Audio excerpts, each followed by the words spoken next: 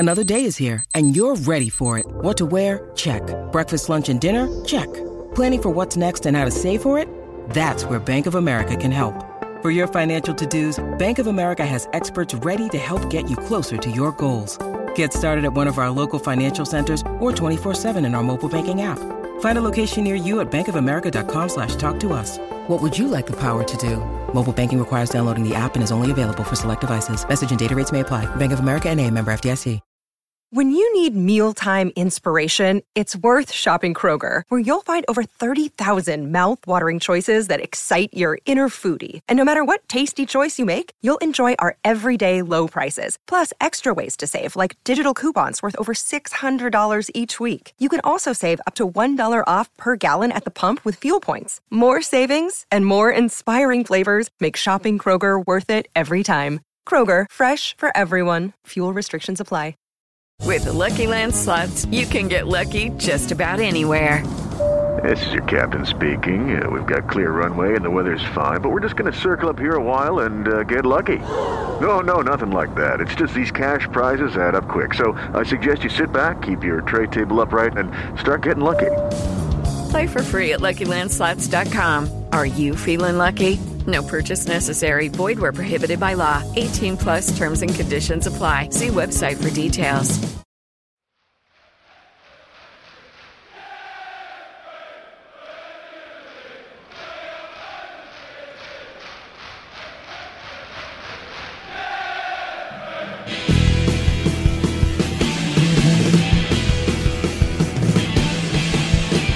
Hello, and welcome to the Chelsea COVID Club. Here I am, another week has gone by, and what a weird week it's been. It really has been strange since I last spoke to you all. Well, here I am though, with somebody else who I can discuss anything and everything with. It's Mr. Andy Saunders. Are you going to make this all about you just because you've had COVID? It's always about me, for God's sake. Have you been a brave little soldier this week? Yeah, I have actually. Okay. I have actually. I think, look, first off, let me just say I have not had it like some people have really had it. When we talked last week, I was just getting a test sorted out and everything. And the next couple of days after that, I had a real terrible fever, high temperature. You were quite excited when it came back positive though, weren't you? Well, I don't know if I was excited. I don't know. You sent me a WhatsApp going, yeah. I've got COVID, exclamation mark. Well, I was quite expecting a smiley face on there as well. Well, yeah, I guess, actually, I forgot to send that. I actually think I was in shock because I'd got through the fever period and then, but there's also part of me, because I've been through illnesses before, that you worry, well, if it's not COVID, what else could it be? Could it just be flu? Could it be something else? Because all these things can be symptomatic of so many things. And I think that's what the problem with COVID is. So actually, I was really quite happy to nail it down as, yeah, I'm one of those COVID people now. Well, sometimes when you put a name on it, it makes it easier to cope with, doesn't it? So, and I don't think it's kind of over-regging things to say you have a troubled medical history. So it's a little bit concerning, isn't it? I mean, I wouldn't say you were vulnerable, but you certainly had your ups and downs medically in the past. Yeah, absolutely. So you're always consciously aware of thinking about how you're feeling anyway from day to day, just because you're always more aware of little things can tell you a lot. So yeah, I was kind of excited. I did actually. We were in the middle of a Zoom meeting at the time, and it came through on my phone, and I have to say that I did a few expletives came out of my mouth in the middle of the meeting because it was just a shock because I just. And you were poorly, but you weren't terrible, were you? So you kind of got away with a sort of a medium dose? Yeah, I guess. As I say, 3 days of fevers, which weren't very pleasant. And then it's just been tiredness since then. I still feel muscle ache and general tiredness. But I have been getting back on the exercise bike, which some would say is probably not a wise thing to do, but I like to take these things on a little bit aggressively and try and get back in control of my body. I also know when to rest and wait it out. So I'm locked down till Wednesday night at midnight at the moment. And Jackie's now sent off for a test because she hasn't been feeling 100%. Oh. But at the same time, there's no necessary rhyme or reason that just because one person in a relationship gets it, that the other person will. It's really odd. And I think it shows sort of the real concern about COVID is that it is no one knows what it will do to you. That's part of the worry is you don't quite know, oh my gosh, they say watch out for the second wave after a week. So I'm around that period now. So, we don't know. It could affect you completely differently to me as to Jackie, to anybody. So, it's kind of a weird one. I think the listeners will join me in wishing you the very best and hoping that the second wave doesn't get you and that this is the worst that it'll be. And, you can move on knowing that you've got it and knowing that you got a vaccination sometime down the line. So that's all good. It's all good. And one last thing, I would like to just say to all those people in the NHS, all those workers, you are incredible. It actually almost makes me well up because I got 2 calls through this whole period from people just basically saying, just want to check how you are, check how your symptoms are you okay? And you think... And I was one of those, right? I'm talking about people who do this for a living, not just my caring friends, of which you are indeed one. But I was very moved by that because, thank you. The last guy I spoke to was Hassan. Thank you very much, Hassan, and all your colleagues, because there is a whole load of mental issues, I think, with COVID. I think it can affect you mentally as much as physically. And just knowing that people who are doing their job, who are in the face of unbelievable pressures to get people well, still manage to make these phone calls. Okay, it's part of their remit, but boy, do they always sound as though they care? Good. So thank you. Well, talking about caring, did we care about the week of football we've just had? Well, blimey. I would say yes. Interesting week, because last time we did the podcast, we just found out that Frank was departing. And we had an idea that Thomas Tuchel was coming in, but we hadn't had it confirmed. But obviously since then, he's been confirmed and he's played 2 matches. So lots to talk about. Yeah, absolutely. We were waiting for the news. We were kind of stuck in that whole period of, we've heard he's coming. It's a done deal. It's all going to happen, but you're still waiting for that moment. So when he turns up, and it's confirmed, and then suddenly we see that he's picking his first side after what I think he said was 72 very strange hours against Wolves. It was a shock. If nothing else, it was a shock because it really was a change of a team. And as he said, and I love this quote from him before the game, this is the most unfair side I have ever or will ever pick in my life. I like him. I like the fact that he's making an effort to explain his thinking to the Chelsea fans who, a lot, and I have to preface this by saying I don't speak on behalf of all Chelsea fans, but clearly a lot of Chelsea fans were quite traumatised with the departure of Frank Lampard. And I think we're suspicious of Thomas Tuchel, didn't know an awful lot about him, apart from the fact that he left some damage in places that he'd been after lots of arguments particularly with the hierarchy and certain senior players, and there was a little bit of a worry that a disruptive force was coming in. But I really like the fact that he has made an effort to explain his thinking and to sort of lay out what he's doing, and quotes like that about, hey mate, I just really haven't had the time to really think about it, so it's really unfair and you shouldn't draw many conclusions from it. It's helpful. It allays a lot of fears. Yeah, absolutely. And I like the way that he then qualified his thinking. Just because of what's happened this week, I have gone for an experienced lineup.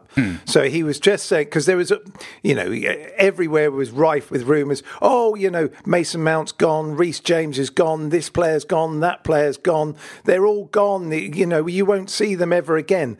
And again, as you say, I really got the feeling that he was trying to allay everyone's fears and say, look, I don't even know half these players. And so it's got to be a weird one. So I got his thinking for Wolves, and yeah, I mean, it was way too early for a person to go out and be in the, lesser managers would not have been in the dugout for that game, I think. Said that. Right, okay, well, I'm as wise as you then, Andy. Yeah, I made a big deal of that on social media by saying that a lot of managers would have ducked it. And it's right, it's absolutely right. That, with that short amount of notice, a lot of managers would have just asked the caretaker to take that game, would have sat high up in the East Stand, watching the game, making notes, and then had 3 or 4 days with the team before coming in properly at the weekend. And I got a lot of respect for him for not doing that. Yeah, I mean, in a kind of a weird way, we probably shouldn't even analyse the team that he picked because it really was as he said. But so I won't ask the usual question. Well, I think we can analyse. Yeah, I was going to say, I'm not going to say were you surprised because. Well, I was because the one big thing in it was Hudson-Odoi. Immediately you've got a lot of people, a lot of rumours swirling before the team was even announced. And that's an issue as well. Who's leaking this information to journalists? That's one thing I wanted to say. That's not good if people have got a direct line into The Athletic and various other people who can then just report our team 2 hours before kick-off. But a lot of people were saying that Callum Hudson-Odoi was going to play at right wing-back. And that seemed incredulous. It seemed silly and not possible. But obviously that's what's happened. And that's been one of the really interesting tweaks that he's made over the last week. Okay, so you hit on a point that I wanted to talk to you about.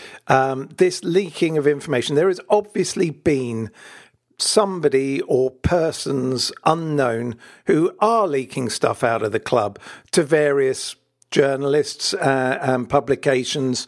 How concerned would you be if you're in the hierarchy of Chelsea, or how concerned are you as a fan that things are like this? And as a PR person, what's your professional opinion about it? And what normally happens in this situation? How many questions do you want to ask me? Well, quite a few, I think.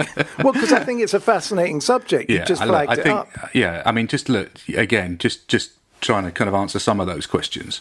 I think that it is a concern because we don't want our team going out to the opposition before it's announced. The reason that it's announced 1 hour before the game is that, it gives people enough chance to, to have a look at it. But it doesn't allow for whole systems and strategies to be amended and adjusted accordingly. And that's what concerns me. If you find out that, the formation has changed radically to what you've been preparing for all week, you've got time to amend it. And that's a concern. So that needs to stop.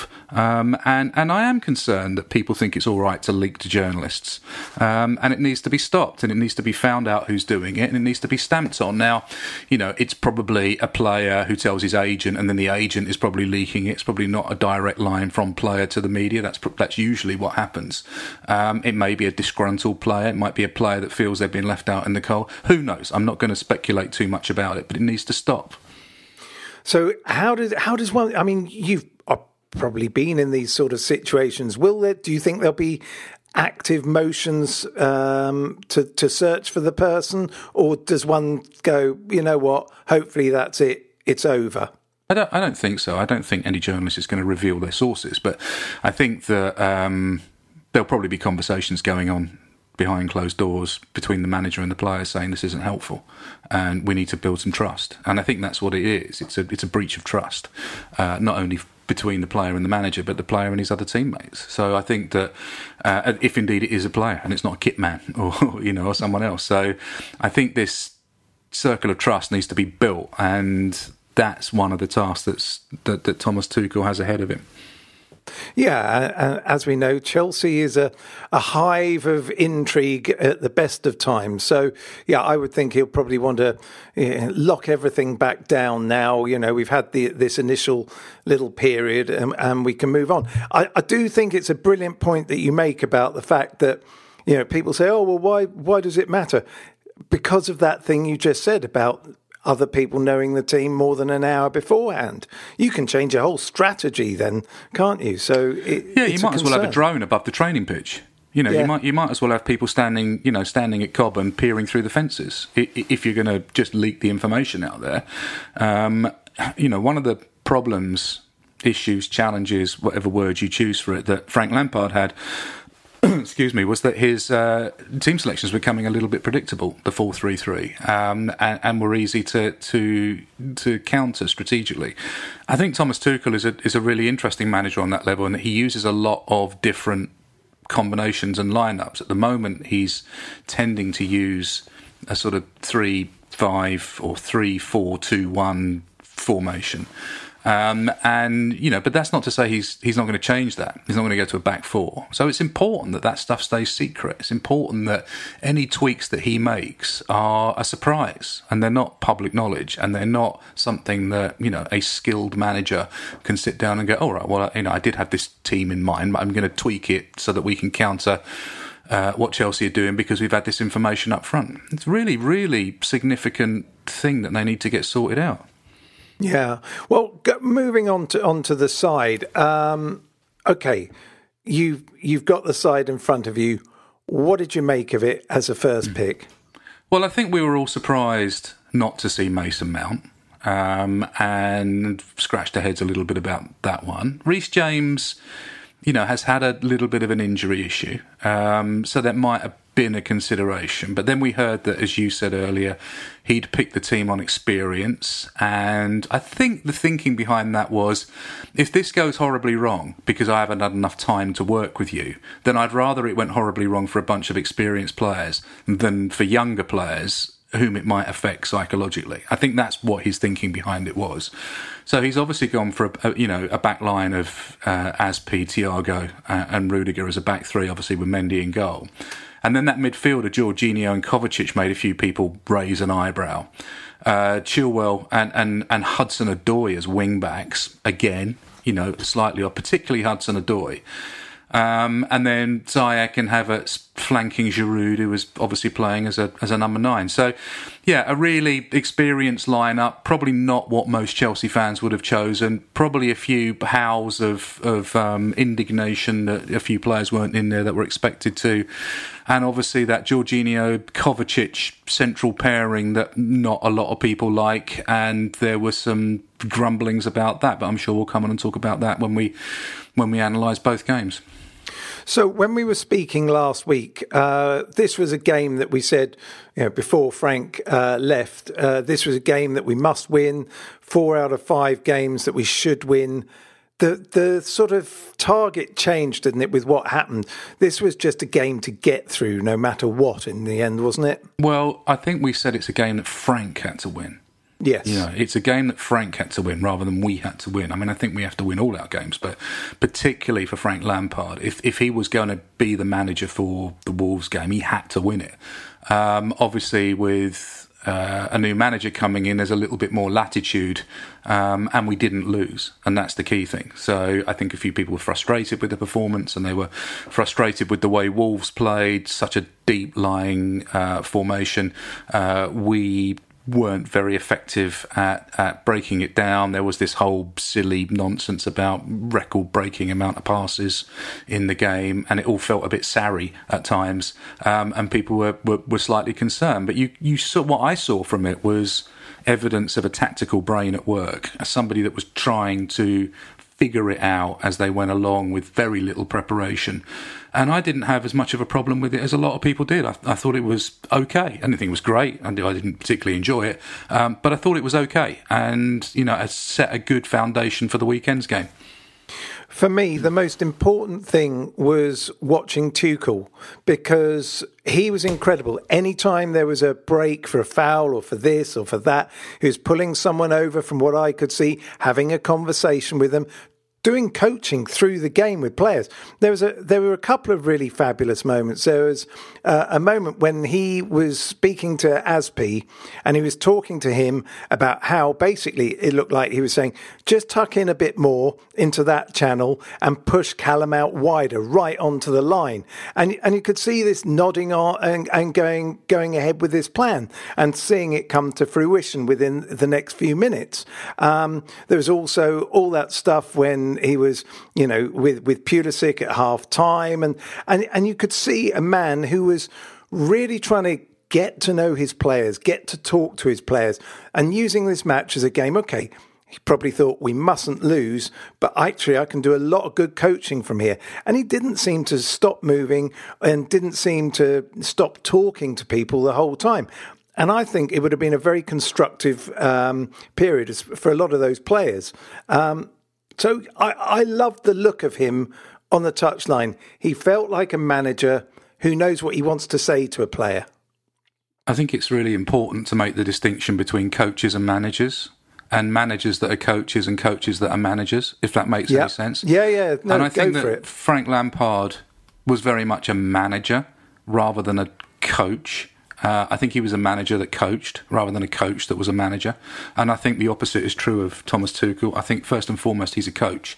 He wants to get inside players' heads. He wants to think about strategy. He wants to think about how to manipulate situations on the pitch in favour of his players. Now, I know that's all fairly obvious stuff when you think, well, that's what a manager does. But some managers do it from a coaching perspective. And I think that's very much what Tuchel is. And I think we've got to get away from this idea that, that they're the same, that Tuchel and Frank Lampard are the same and they should be judged the same. They're very, very different animals. I think, Frank has obviously come from a illustrious playing career and has worked under some incredible managers and has sat in meetings in dressing rooms with some of the best managers in the world and enjoyed the success that's flowed from that. Tuchel's playing career was at a reasonably low level and was ended at 25 with an injury, so had spent all of his career to date pretty much as a coach and learning coaching. And I think that's what he's going to bring to the party, and I think you're right to highlight the way he acts on the sideline. He wants the players to react to what he's saying. He wants to be dynamic throughout the game. He wants to make sure that the game evolves and that he's part of controlling that particular narrative of that evolution.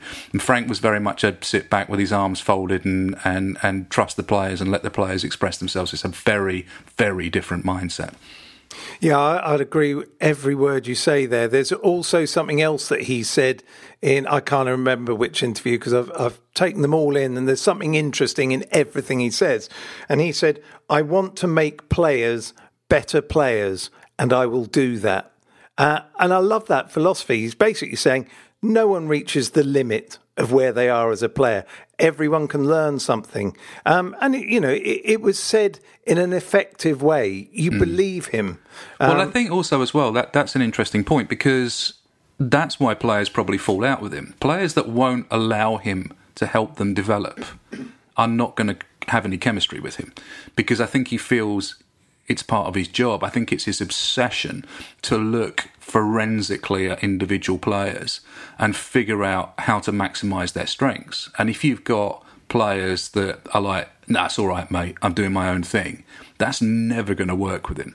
And I think where he fell out with senior players, particularly at PSG, these Galacticos, these global superstars who were like, who are you to tell me how to improve my game? That's never going to end well with someone like Tuchel. What he has with us is a young, hungry, mainly young, hungry squad who seem eager to learn, who've come up through a system that's all about coaching, that's all about helping them develop. And I think in Tuchel, they've got someone who can take them to the next level if they buy into it. And that's key. They have to buy into it. If people buy into the Tuchel, I hate using the word, but if people buy into the Tuchel project, I think it could go really interesting places. Yeah, I think we will see, even though it was mainly experience, just bringing someone like Callum in, for him, at that moment in time, well, you and I both know, well, I remember you texting, I think he's playing three at the back, and you're thinking, really? Because you can't be playing him at right back. This has to be. He's playing him as a wing back.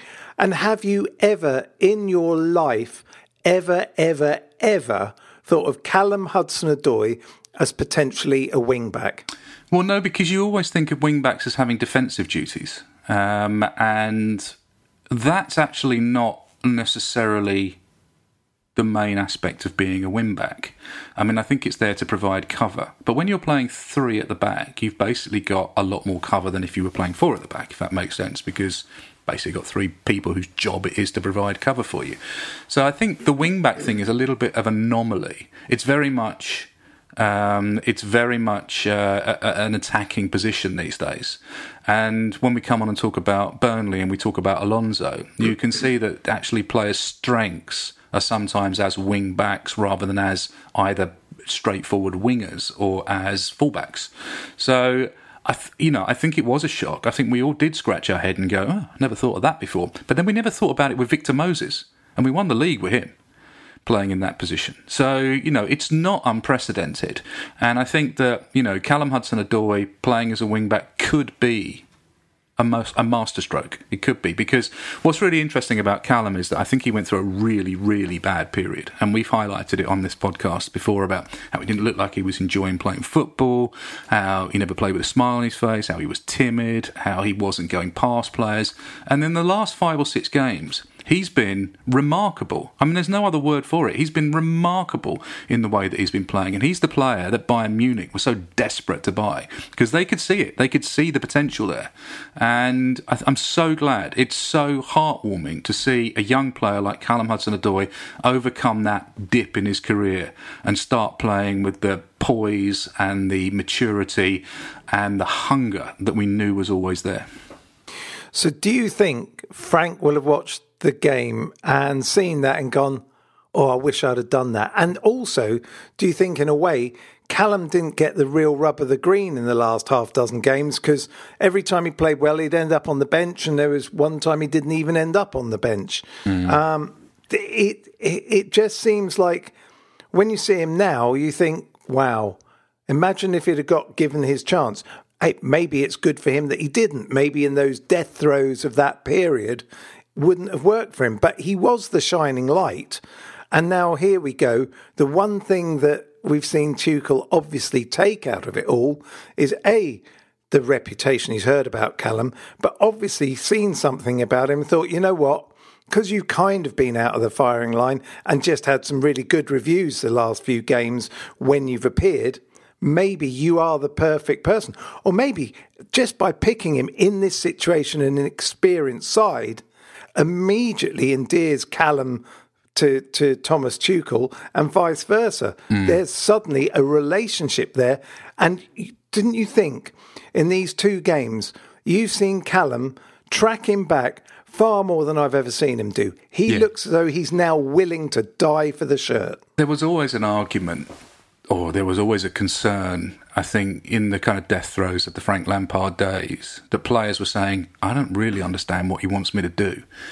And there was this kind of rumour that the players were a little bit bemused and bewildered and baffled by the instructions they were giving, and consequently went into their shells a little bit and went into kind of safety mode, where they wouldn't express themselves or play bravely because they were terrified about making mistakes. We know that Callum Hudson-Odoi is a player that likes to get on the front foot, that likes to take the game to the opposition. That's what's so exciting about him and Pulisic and some of the other, Ziyech, some of the other players that we've got that we know like to take the game to the opposition. I don't think necessarily they were necessarily given the opportunity to do that under Frank in the way that they would like, and maybe this is just in some ways taking the handbrake off of that talent. Yeah, I agree. And by doing that, you get everything that you were trying to instill. It comes naturally. It's important to say as well that, I'm not throwing Frank under the bus here. I'm not rubbishing everything that Frank Lampard did over the last 18 months or however long he was there. I think that what Frank Lampard brought to Chelsea at a difficult time for us was really, really important. We mentioned it last week, that his stewardship throughout a period where there was a transfer ban, his ability to bring through players from the academy and develop them, his stabilisation of our position in the Champions League. I mean, all of that is to be hugely lauded and applauded, and we should be thankful for that. I just genuinely think that towards the end of his tenure, he lost his way, and the players lost their way, and he could not figure out a way to get out of it. And we were in, if not a death spiral, then something of a downward trajectory. And by bringing in a new manager, and it's very early days, and we know from bitter experience that it could go horribly wrong over the next 5 or 10 games. But there's something about these first 2 games that makes you think there's something at work here. There's a brain at work here that wants to figure this out. That we know that the squad is good enough. We know the players are good enough. How do we make it gel? And that's exciting. Yeah, and I would say on the Frank thing as well, for me, he will always be a legend. I think he's brought through players we may have only learnt about once they've become household names at different clubs. I'll always be thankful for that. He's just overseen the weirdest time in Chelsea's history, I think, and for football's history. What I would say is that it just may be that in 5 or 6 years' time, Frank Lampard may end up back at Chelsea as an experienced manager. And I would not love anything more than that. If he could come back and he could do a great job and pick up where he left off. Okay, the last point, the real last point about the Wolves game, because, you know, we're kind of going through the motions in a way. He's trying to cement some kind of shape in there, just calm things down. Do you not think that we saw one of the great 9-minute performances from a player who came on as a substitute, who had been left out in the first place? For me, Mason Mount came on and he said, "Hello, I am Mason Mount. You know I've been good in training. Let me show you what I'm like in a match context as well." It's what you always say about, you know, if you're going to be a sub, be an impact sub. Make the manager notice you. Make the manager go, I should have played him. Yeah, I think that's a very good thing to highlight. He was fantastic when he came on. And, you know, Thomas Tuchel afterwards saying, the thing about Mason Mount, he always leaves his heart on the pitch. He always gives 100%. He's pure Chelsea. That's what the fans want to hear. They want to hear that that's been acknowledged. And it was. And I think anybody that watched that late substitution, you know, he only had 7 minutes to come on and impress, and he added an energy and a dynamism to a team performance that was a little bit lethargic and a little bit turgid and a little bit sort of, you know, just seeing out the time, and, you know, could have won us the game. And I just think that he is a player that takes his chances, and, you know, it's great to see. And it's great to see, as you say, him putting his hand up and basically going, you have to select me, you have to pick me. This is why I've played 50 Premier League games at this very young age already. I'm more than capable of doing it. You know, I will give your team energy. I will give your team forward momentum. I will be there to be Chelsea. And I wouldn't be surprised if at some point he becomes the captain, because he has that level of leadership quality about him, I think. Yeah, and he gets stuck in. He's not afraid of a tackle. He's not afraid of moving around more experienced players. And he is Chelsea through and through. I agree with you, you know. And for all those people out there who go, oh, yeah, Mason Mount is only picked because he's Lampard's favourite. Sorry, you've seen an England manager want to pick him all the time. You've seen Frank want to pick him all the time. And you've seen Tuchel acknowledging after 9 minutes and 2 sessions that this boy, he will do anything and die for the shirt. And that is why everybody should just get behind. If actually, okay, I'm going to say it, if ever there was a generational talent in this squad, it could well be him. I might be wrong and overblowing it, but he has got so much heart, he's got so much endeavour, he's got so much skill. The one thing he just needs to add to his game is a regular amount of goals, and then who knows where he could go. Yeah, I think that last bit is the key thing. He needs to add those assists and goals. He needs to add them to go up another level. That's got to be his target over the next couple of seasons, is to become a real goal and assist threat, you know, because that will elevate him. I think what it shows into really sharp contrast, and I thought this when I was watching the Burnley game, it really demonstrates how good a footballer Frank Lampard was from midfield. You know, over that amount of time to score that amount of goals and make that amount of assists and smash every possible stat from midfield.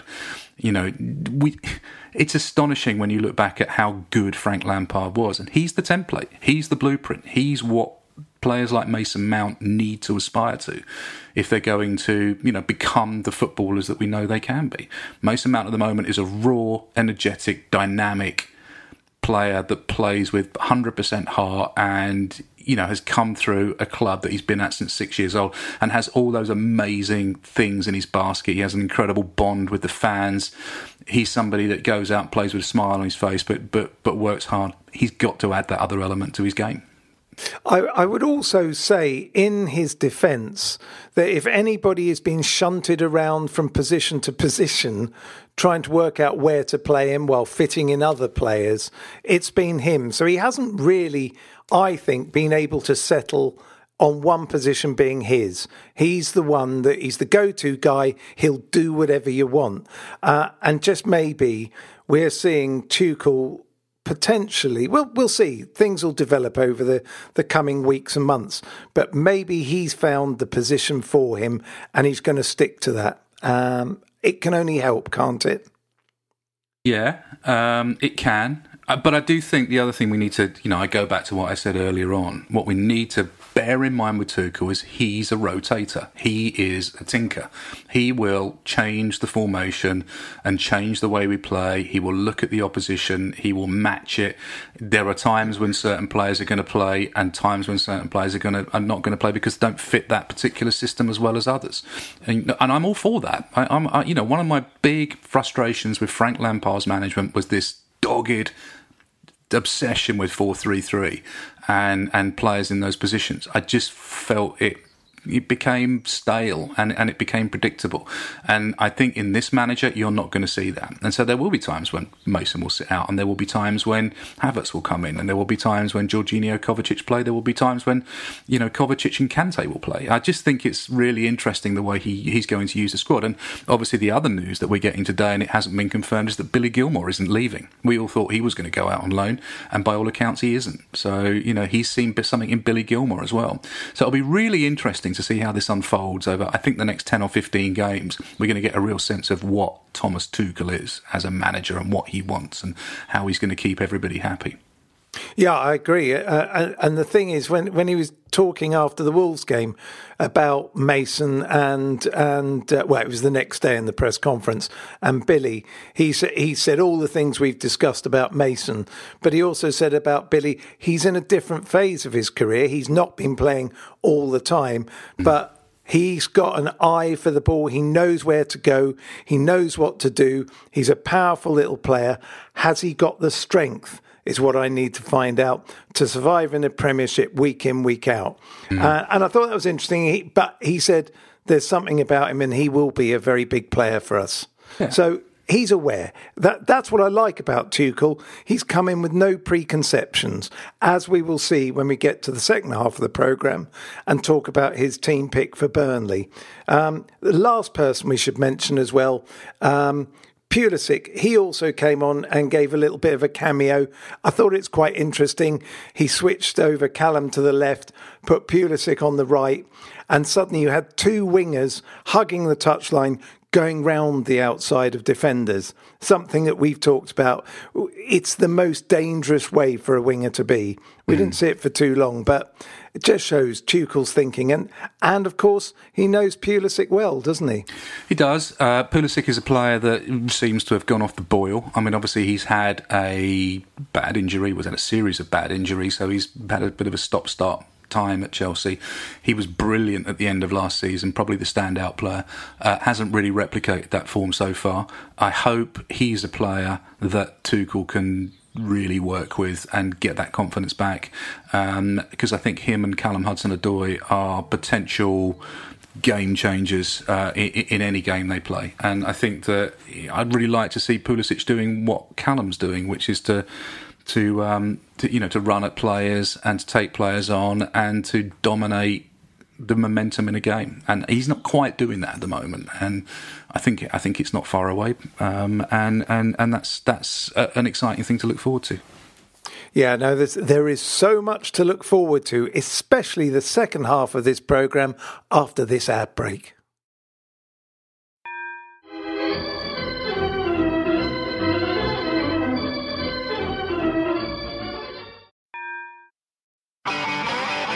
If you want an e-bike that doesn't look like it's made for the shopping precinct, something that's less Mr. Bean and more Steve McQueen, Check out the range of bikes from London-based Cooler King.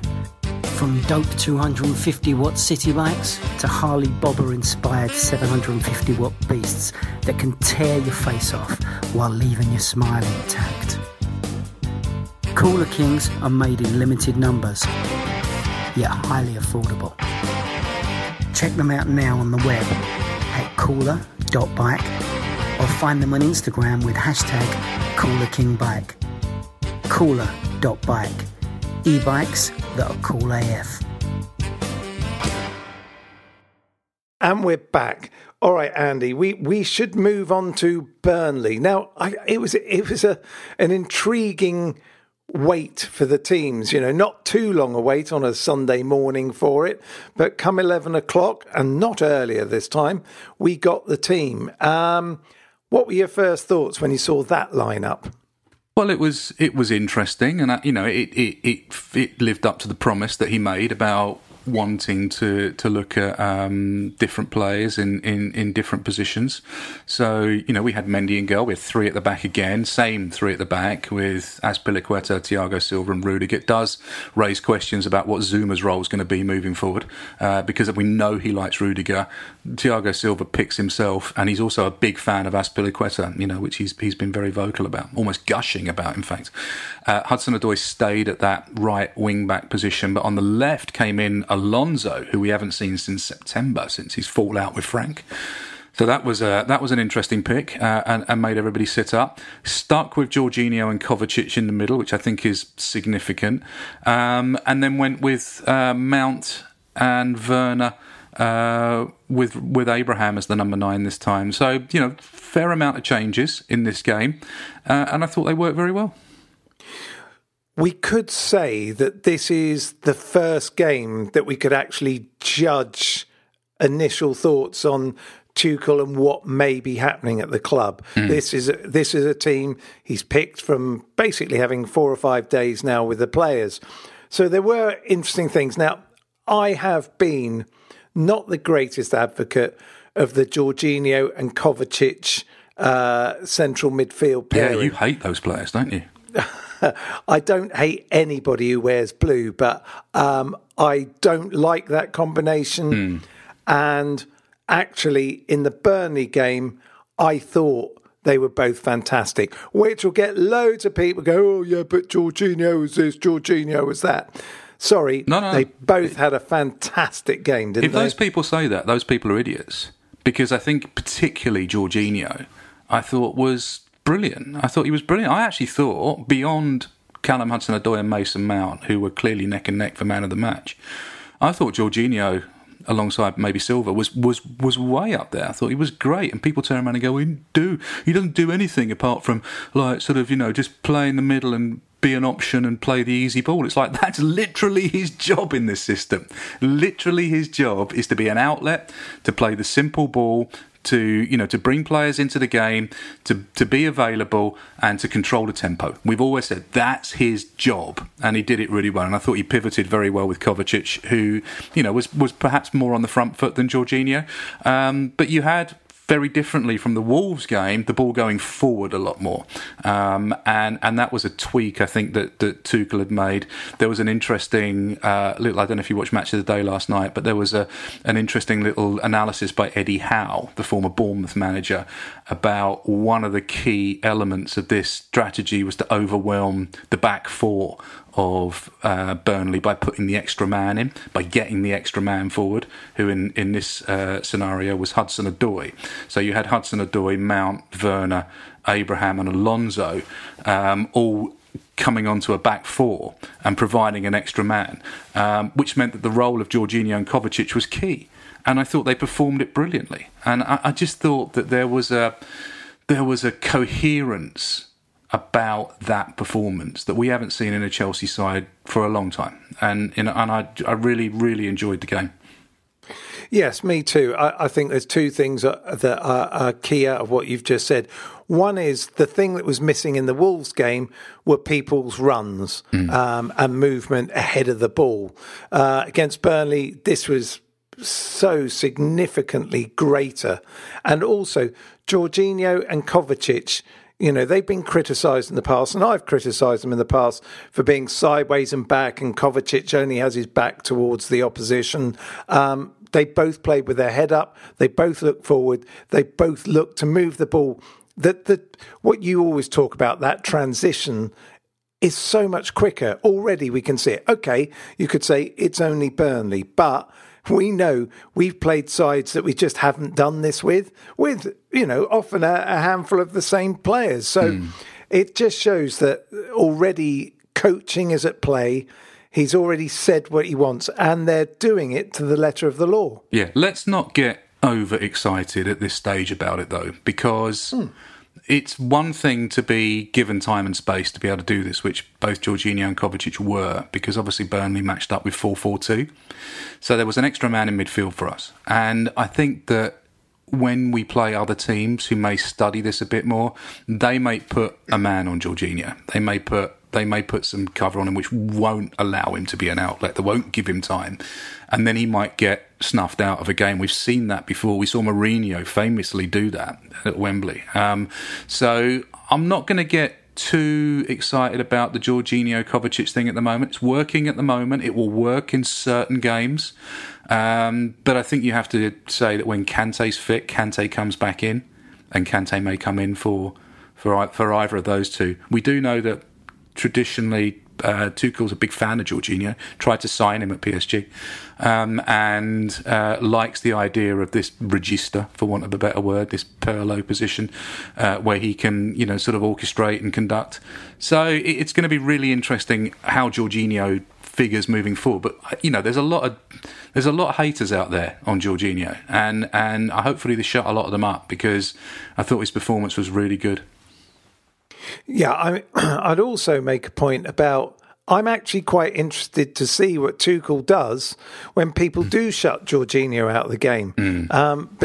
Because then we'll see, he feels to me as though he's a manager who reacts to a situation. So if something happens, he's not going to go, I don't know what to do about that. That's really bad news. Well, we've got 3 days to wait. We've got 3 days to wait, because Mourinho will. Mourinho will have sat there, will be sitting there this morning looking at the tapes of that game and going, what does he do? How do I nullify it? How can I shut this down? And I bet you he's looking at the idea of, Jorginho Kovacic in this formation and saying, well, that's what we do. We just need to stick Højbjerg on him, or we need to stick someone, who's going to kick him off the pitch, or at least stick to him like glue. So all that's going to be happening on Thursday, and it will be interesting to see those two very tactical minds working, and whether he actually changes it. He might change it for that game. So it's a really interesting week, this, I think. Do you not think that at this moment in time, I'm actually salivating for the next game already? I'm so actually excited, because we'll learn more about how he thinks. Just in the 1 week, as you said, the game against Burnley, I really enjoyed it. I think I texted you, I haven't enjoyed a game of football that much in a long time. Yeah. Because I felt confident.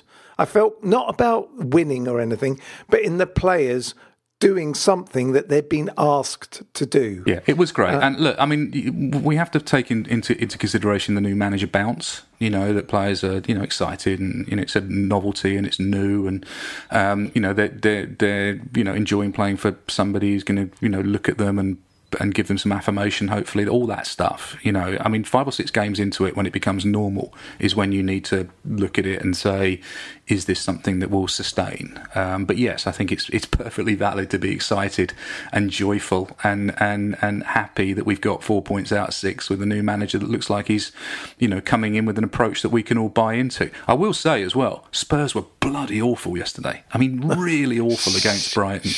But I'm going to come on and say, that's no indication of how they're going to play on Thursday, because Mourinho's cleverer than that. He's cleverer than that. He's going to learn from what they did on yesterday, which was Sunday, and what we did on, previously to that. So, it's going to be a really, really interesting matchup. I think of all of them, the Guardiolas, the Klopps, the Mourinhos, I think Tuchel versus Mourinho is the one that fascinates me the most.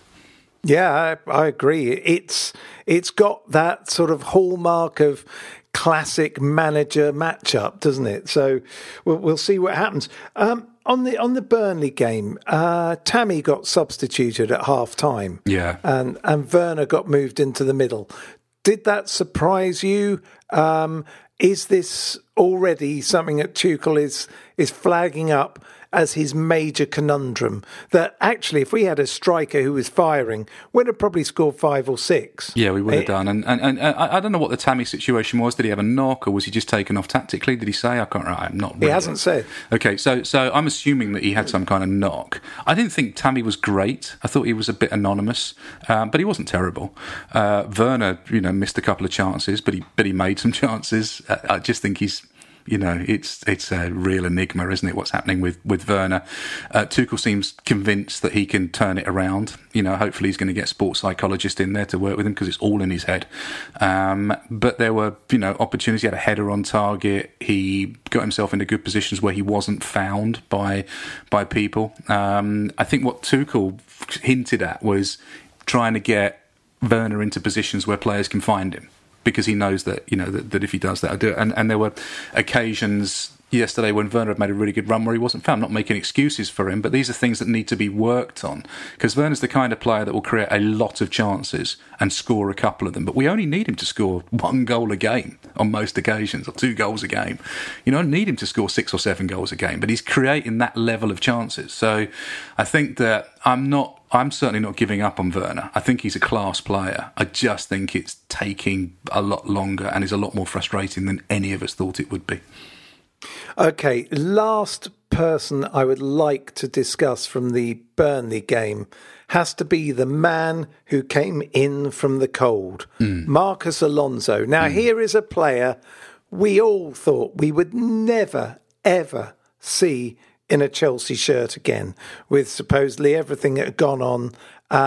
Okay, it was a good game for him to come into because he didn't really have to go back and defend. There will be times where our wing-backs will get pushed back, and then we will see. But it was the perfect game for him.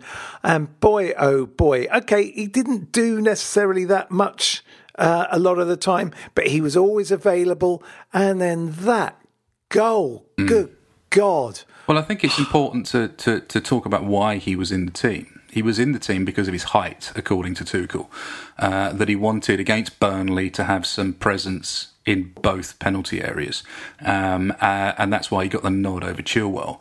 And that makes sense. And that shows a manager that's looking at the strengths of Burnley and saying we need inches back there. That's very Mourinho-like. Mourinho was always big on inches at the back. And I think that... So that's kind of why he got the nod in the team. We always knew that Marcos Alonso's strength was as a wing-back rather than a full-back, that his strengths were moving forward. He's got an immense touch. His touch is, among the best in the team. We know that he can deliver across, and we know that he's an attacking threat. So, I'm not at all surprised that he made the impact that he did. Yeah, and that goal, brilliant.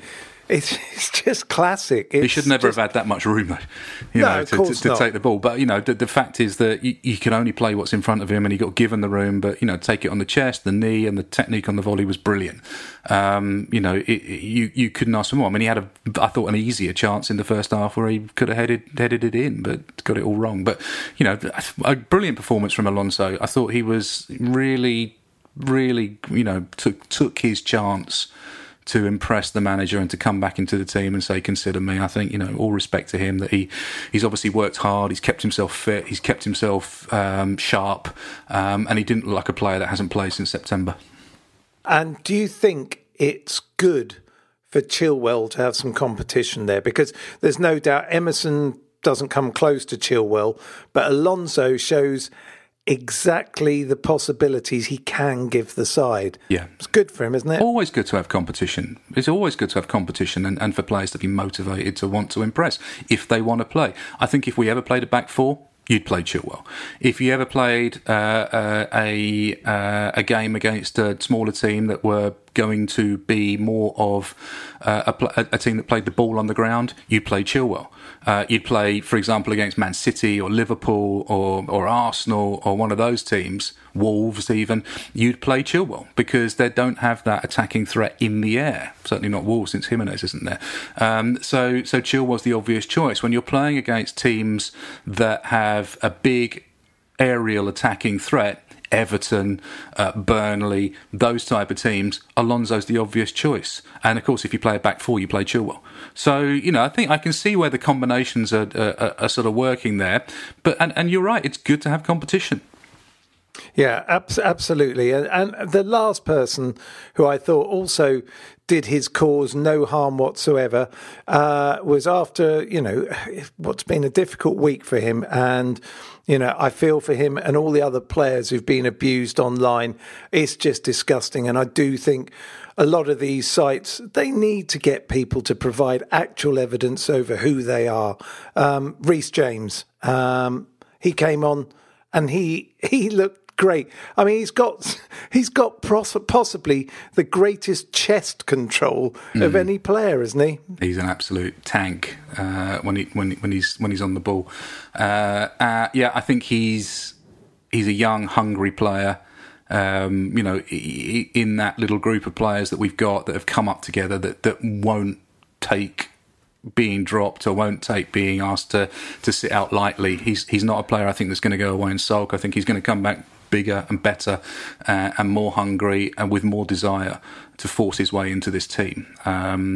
It's going to be very, very interesting to see how he fares over the coming games and where he's played in the games, because that back three, Azpilicueta, Silva, Rudiger, he likes that. He likes that back three. So it's going to take something to kind of force your way into it, or to be to be part of a defensive unit. So good. I mean, I think it's good that they are being asked to prove themselves again, because they maybe got a little bit comfortable under Frank, who they kind of knew would play them every week. Yeah, I'd agree. I'd also say it has helped Azpilicueta. I think Dave has slotted back into that back three and suddenly looks like the man that used to be. Okay, he's not got the same pace, but he suddenly looks comfortable. Yeah, but he doesn't need the pace when he's not asked to run up and down the line for 90 minutes. When he can play in a purely defensive role, we know that he's one of the world's best. One of the world's best. And that's not overstating the case. He is a world-class defender who has lost a little bit of his pace, who doesn't have the kind of attacking threat that some of our other potential wing-backs do. But in a back three, there's not many better. No, there's not. And also, to be fair, he actually didn't half put a shift in to get his goal as well. Yeah. I mean, the sprint that he made there. And I loved that goal as much as Alonso's. I really did. I mean, there's so much beauty in that move, from Mason to Callum, and that little flick through for Azpi, just fantastic. So, yeah, maybe the pressure's off him. He doesn't feel as though he needs to be there. That move was started by Jorginho. Jorginho started that move, so we mustn't leave him out of that makeup, because his quick turn to spot Mason, who then, got that ball forward, I think is a really interesting, jigsaw puzzle to look at and think, wow, that came from the left-hand side over to the right-hand side, 4 players involved, a really good overlap from Azpilicueta, the confidence to get forward, really good shape in what we did, a lovely, no-look pass from Hudson-Odoi to him, a brilliant finish. I mean, what more could you want? It was brilliant. All right, look, Andy, we're practically out of time, so it is that time to look forward. It's Tottenham Thursday, Sheffield United Sunday. How do you see these panning out? And scores, please. Blimey. I mean, it's Tottenham, who knows? Tottenham are without their talisman in Harry Kane at the moment. They look a little bit ragged from what I've seen of them, but they'll get themselves up for this game because it's us and because it's Mourinho, and Mourinho will think this one out and try and figure it out. It's going to be a battle of the tactical titans, and whoever turns up wants it more on the day, I think will be the difference. So I think we've probably got enough at the moment. We've got enough momentum, we've got enough desire and enough belief. If this game had come, under the stewardship of Frank Lampard, I'd be a lot less confident than I am. I think we can win. I think we will win narrowly, and I think it will be 2-0. Okay, that's not that narrow. That's quite huge. 2-0. Not huge. I think you'd be nervous if it was 2-0. Yeah, I'm going to be nervous as of probably the moment we finish this podcast.